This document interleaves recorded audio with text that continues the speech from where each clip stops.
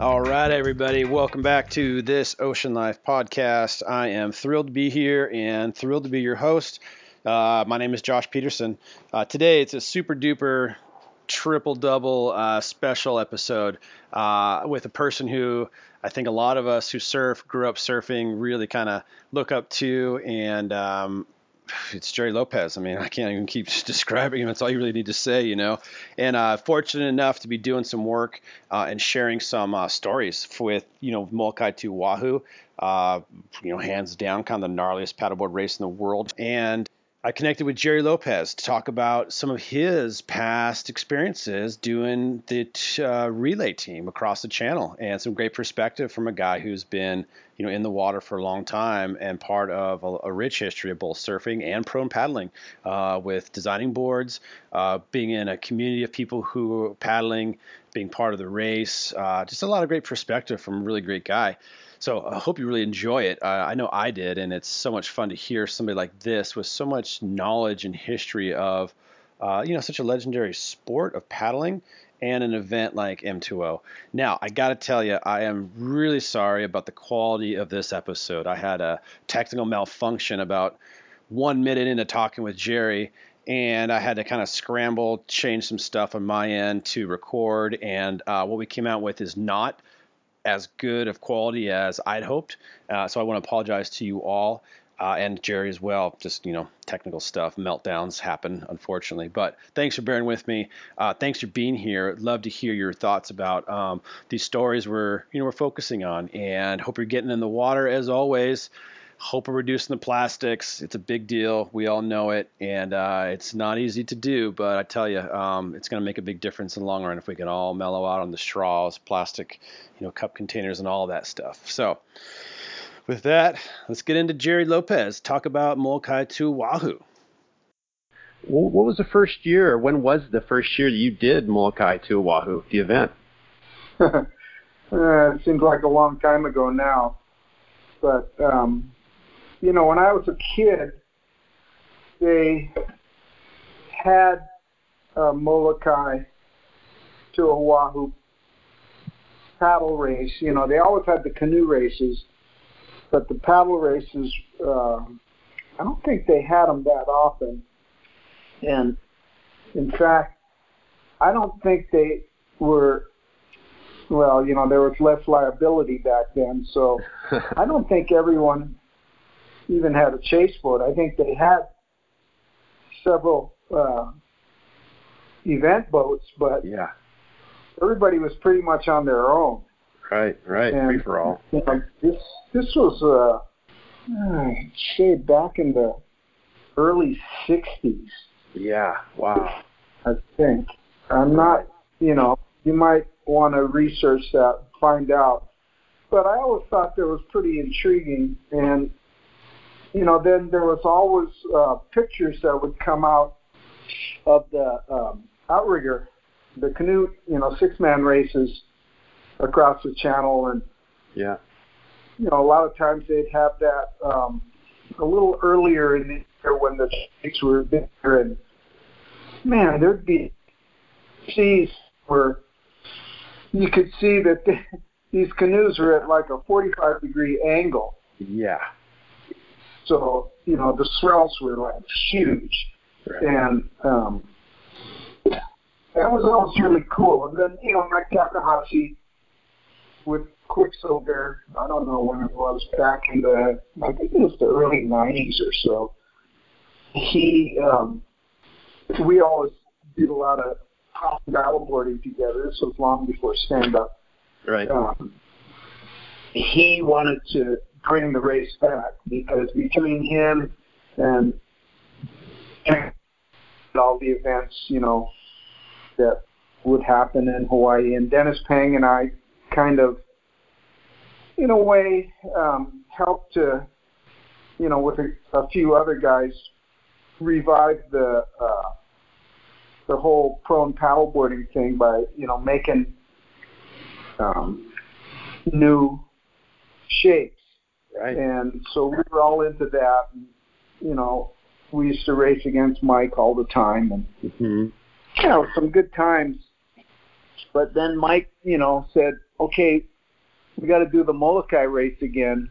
And, 30 miles on your belly was too much. And by then I had already moved to here to Oregon. So, right. I was going, I don't want to do it. And those guys did it. And then, the first year that Archie Kalepa kind of unofficially did it on a stand-up board, I was just beginning to become interested in stand-up. I had made Laird some boards, and, here in Oregon, the water was really cold. And yeah. actually, I became really good friends with Dave Chun at Kilo Paddles. And so, initially, I put him and Laird together to get paddles for paddle boards because there weren't any. Nobody was making them yet. Right. And so that, one thing led to another between Laird and Dave. And then I got interested. I really got into it. And then Jay Longley and I were, Sparky of Rainbow Sandals, were talking to Ron House, and Sparky said, we should make an event of our own. And, I remember from the prone paddleboard days that paddling race in and out through the waves was really exciting. Yeah. So we started the Battle of the Paddle. And then right about, I think the second year or so, Quicksilver, I don't know, for whatever reason, ended their sponsorship of the Molokai race. So Sparky said, well, we should sponsor that, and we should go do it. And I went, okay, on a paddleboard, it won't be so bad. And, then we had, it was a team thing. So it was Sparky and I, and Edmund Pastana, who, he and I go back to teenage years in Hawaii, and all the early prone paddleboarding. He was the one who kind of kept it alive through the 70s and 80s when, there was really low interest in it. And yeah. So he came on the boat with us just to kind of set the course and help us through the thing, because it was our first time, and he was a veteran of the channel. And right. So that was our first year, that Rainbow sponsored the event, and Sparky and I paddled as a team. And, of course, we screwed up, and right off the start, we started taking the glides and went too far south, and then, really had to fight to get back at the end there, as we were approaching Cocoa Head. Yeah. And finally, Sparky gave out, and I think at one point I ended up on my knees for a long ways too. I just, it was too much on the beam and too much left side paddling. And then finally, got in range and we finished it up, and we actually paddled across the finish line together. And that was our first year. And then we came back the next year and we did it with Edmund he had a beautiful 17-foot Nash, that had steering, which really made it a lot better. And, we went north off to start.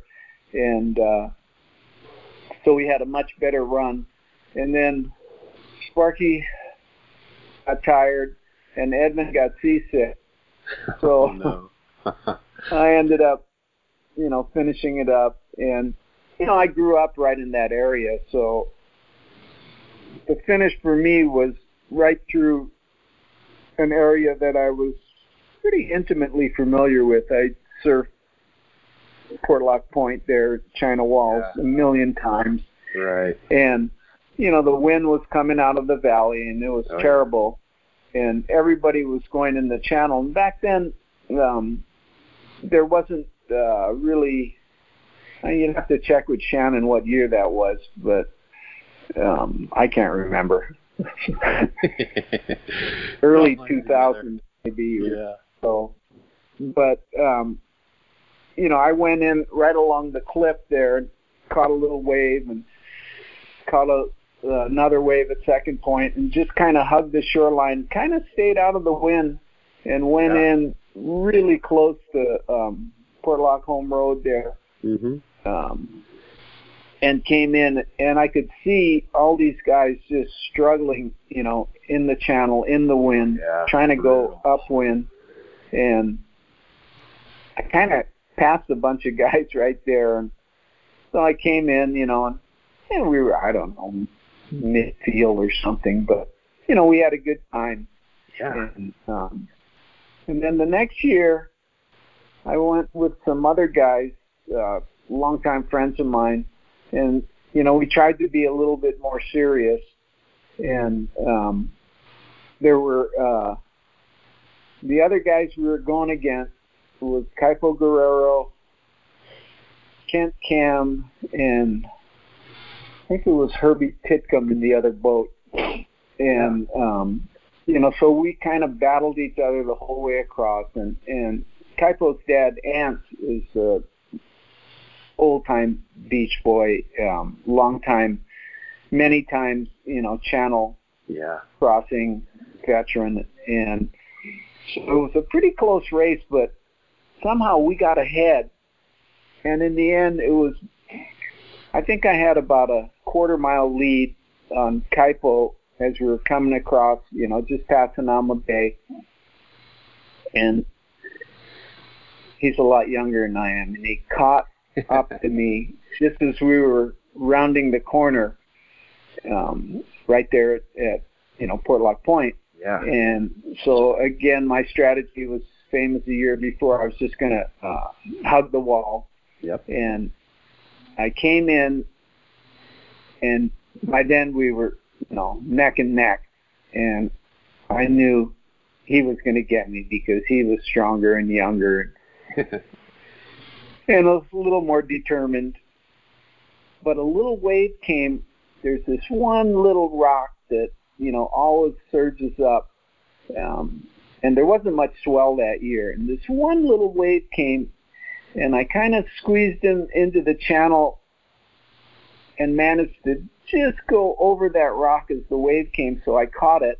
Oh. And, it didn't take me that far, but it got me pretty far ahead of him, and I was like, I don't know, maybe 100 feet ahead of him.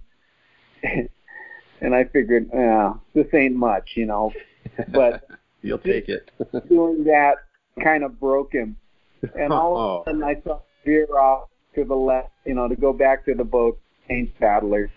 And I went, wow, I got him. And later, when we got to shore, Herbie, who was, he used to be my manager, laughing. He goes, we're in the boat, and Ants was going, okay, the kid got him. You're going to get the old man. And, he, all of a sudden they saw me catch that little tiny wave and just kind of get out ahead. And then, they saw Kaipo kind of give up there. Shoulder slumped. And Ants, Herbie told me, Ants went, the old man got him. Oh, they probably gave a bunch of grief for that when he got in. I mean, every time I see Kaipo, and I just saw him, just a couple of weeks ago in Bali, we were both there. He was there he does a really fine job of announcing now for the WSL. Yeah. So he was there for the event there at Karamas, and I was there doing a yoga retreat, and we laughed about that. I go, I can't believe I got you on that. He goes, I can't believe it either. You broke my spirit. That's, you didn't beat me, but you broke my spirit. And I went, you would have got me in the end if you just hung in there. And he goes, but at the time I never knew that. So that was kind of my most fun story of Molokai. I think we did it the next year as well, but that year was really the best, I thought. Yeah, that's so much fun. No, so Jerry, I mean, you're kind of touching on the community aspect of the event, which is so neat because a lot of times you have people from around the world who don't really see each other too often until the event comes, right? And everybody goes through the same challenges. There's physical challenges, mental challenges, and what it does, my observation, it kind of brings this community, kind of global community of paddlers together, So kind of what's your perspective on the community aspect, that the event kind of, brings? Well, that's always been the, overriding part of all these paddling events, whether they're the canoes, the one-mans, the 6-men, the early prone guys. Yeah. Everybody looked out for each other. Everybody was in it together, and nobody was going to let somebody else, get in danger or be in peril or anything like that for the race. They would immediately, stop and go and help if that happened. And that was, I think, always been the nature of the events crossing the channel, because when you put yourself up against that channel, I remember a story one time. I've crossed the channel a number of times in boats. Yeah. And I remember a story that a couple wrote about, they were sailing from the East Coast and they wanted to go to Hawaii, and they sailed around the tip of South America, and they got into a storm there, a pretty good storm, demasted them. I mean, they were adrift, for a long time. Of course, modern times, somebody came and got them, towed them back to Chile, got them going again. They sailed to Hawaii, and they crossed the Molokai Channel, sailing north to Oahu. Mm-hmm. And they said that was infinitely more fierce and more scary than the whole episode, that happened to them going around the tip of South America. Oh, man. So that right there, I mean, to get in a situation like that where, you demasted and, you think you're going down, and then, getting through that and then going and sailing across the Molokai Channel. They must have gone, when it was pretty big seas. Right. And to have the crap scared out of them like that, and they were, pretty, experienced at that point in time. But, that's always been the nature of that channel. It's scary, and you're out there and the water's black, and you always, I don't know if it's your imagination or if they're actually there, but what was that just went by? That was big. That's right. See that a lot.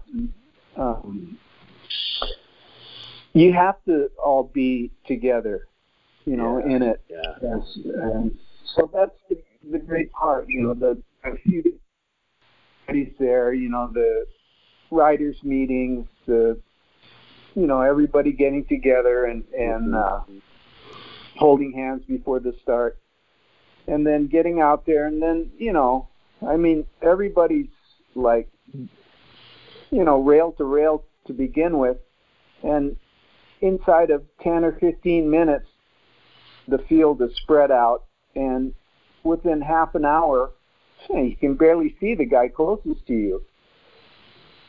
That's right. And, in an hour, you need binoculars to see anyone. It just spreads out. It's a huge channel. Yeah. And, a lot of people have no idea what that's like. And it's pretty frightening. Of course, now it's safe. Each guy's got a chase boat. Well, your boat could crap out. They do every once in a while. Equipment breakdowns. Anything can happen out there. Yeah.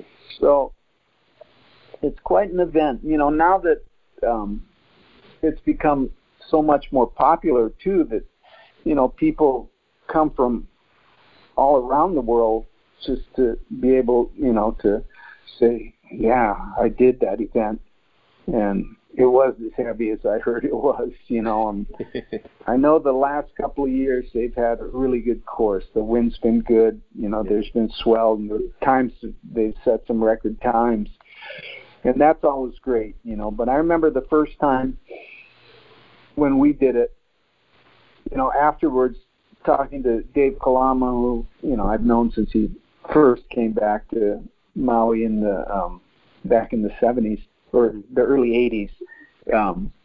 And, you know, he's been across that channel so many times. Oh, yeah. And I asked him, is it ever any good? And he said, no.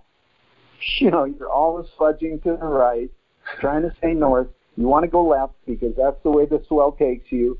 And it's just, you know, it's a struggle the whole way. There's nothing ever easy about it. You know, you get some glides, but they're not the greatest. Yep. And it's a battle. You know, you have to fight your way across that channel. And I always thought that the way the canoes go, if you ended up in Waikiki, you know, and you could let it go more downwind, that would be a much better crossing. Yep. And the only trouble with that was it added, you know, almost another 8 or 10 miles on the course. And, you know, everybody went, oh, I don't know if we can, you know, 33 miles is enough. Yeah. So, and then negotiating the surf in Waikiki after paddling for, you know, 36, 38 miles could be tough too. Well, I mean, that would be great, you know, to ride a wave to the beach. Yeah. Because they always would finish right there, you know, where it was easy to come straight in somewhere, Old Man's or, you know, someplace like that. That would have been the gravy. Right. To be able to surf to the finish. But, you know. So what do you think, Jerry, about like event. What do you think about like the mental aspect of it? You know, there's the physical demands of just, you know, your body and your coordination and balance and all of that just to kind of physically move through the channel. Then there's the mental aspect too, you know, when you're looking out and you're seeing maybe Hanauma Bay or whatever point of view of the land you're looking at, and you're working hard and you're hoping it gets bigger because it means you're getting closer, but sometimes it doesn't. You know, there's always a lot of mental challenges in the channel. What about from your perspective, you know, doing a team for a few different years? Are there any kind of mental pieces that you guys sort of struggled with or overcame? Well, I think the mental part is all on the guys going solo. You know, with the team, as soon as you get tired, you know, you just look at the boat and go change. And, you know, with the team, it's easy. It's really doable. You know, I've encouraged guys who had an interest in it to do that, to, you know, get a team, any team. Yeah. I mean, even if some of the paddlers are weak, you know, it's okay. The other ones make up for it, but you get to switch. You get to jump in the boat. You get to rehydrate. You get to rest. You get to get dry again, you know, and then, you know, you're actually dying to get back in the water the next time. But, you know, there's a point there, especially if you've gone too south on your course and you're nearing Oahu, that for a long time it doesn't get closer, you know, and you're going, man, am I even moving, you know? You got the boat there, and, you know, he's saying, yeah, you know, we're getting there, but slowly. It's a struggle, and, you know, mentally that can be defeating. I mean, just like that story I told you about Kaipo, you know, I mean, we had both come all the way across the channel and kept paddling, but mentally, you know, at one point something broke there. Right. That's right. Or fell off the shelf, you know, for him, and that was it. And, you know, so we got that story between us that we can laugh about for the rest of the time. And that's, you know, that's the mental aspect. Yeah. Jerry, have you ever been on a boat, like crewing for somebody who's paddling in the event and kind of seen it from that perspective? No, I've always paddled it. You know, I have no reason to cross that channel. to the crew. I know, that's a good point. Great. Well, Jerry, I really appreciate you sharing all this with us, man. Is there anything else you'd like to throw in there? No, it's a great race, and for anyone who hasn't done it, it's really an experience of a lifetime. And you'll get out there and you'll feel the strength of that channel. You know, what the Hawaiians call the mana, and it's something that's larger than life. And I don't think anyone is immune to feeling that. In the middle of that channel, whether they're on the board or in the boat, you're going to feel it. It's a big channel, and it's a deep channel. Yeah. Apparently, at the deepest point, it's 600 fathoms. So it's